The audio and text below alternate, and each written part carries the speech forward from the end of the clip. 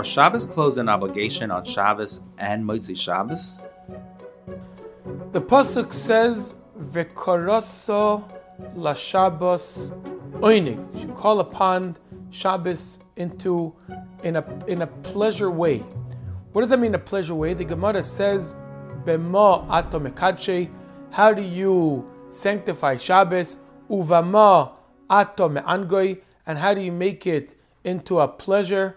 Says the Gemara, Maichol mishte uksus nikio. Food, drink, and a clean, profined garment. Those are the three things that give pleasure on the Shabbos. Meaning, the food of Shabbos shouldn't be like the rest of the week.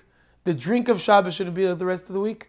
And the clothing of Shabbos should not be like the rest of the week.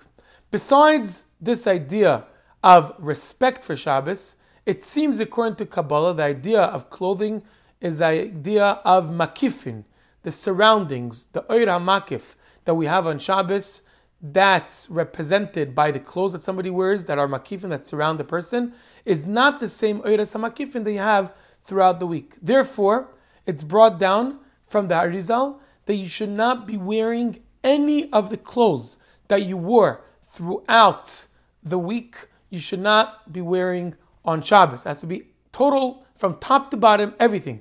According to the Arizal, it seems to be even the belt. It says that the Arizal will even change his belt. He would change his shoes. He would change all of his clothes. Lekovet Shabbos, that the makifin of Shabbos should be totally different than the makifin of the weekday. Even people that do go according to the Arizal, sure, we're not talking about underwear, we're not talking about a sweater that's just made to keep somebody warm, but we're talking about the outer garments, we're talking about a shirt, we're talking about pants, we're talking about shoes, and so on, a hat, a jacket. Those should be really separate.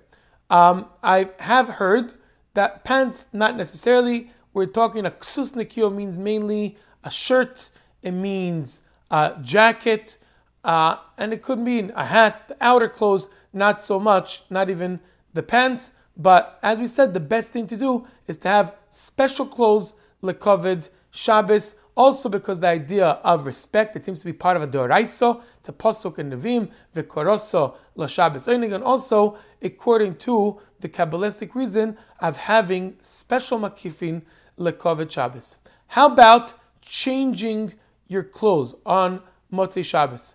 It's brought down based on these mekubalim that we said, these Kabbalistic opinions that we said by the Arizal, that being that when Shabbos goes away, the makifim also go away. So we know about some mekubalim, they used to change their clothes immediately after Havdalah. In fact, by the Rabbeim, by the Rebbe Rashab, it's known from the Chassidim of the Rebbe Rashab, they remembered, like Rebbe Folikan, Olav Hashalom, Rabbi Yaakov Lando, Olav Hashalom, that they saw by the Rebbe Rashab, right after Havdalah, they would right away change their clothes because they didn't want to be not even a few minutes after Shabbos without Shabbos clothes. And as we said, this was the Anhaga of the Rebbe Rashab, probably also of the Rabbeim from the earlier Rabbeim. However, our Rebbe, we know for a fact that when the Rebbe would come down for Slichas on Motzei Shabbos Slichas, Motzei Shabbos Slichas, Slichas is after midnight, the Rebbe would come down on Motzei Shabbos Slichas still wearing his Shabbos clothes,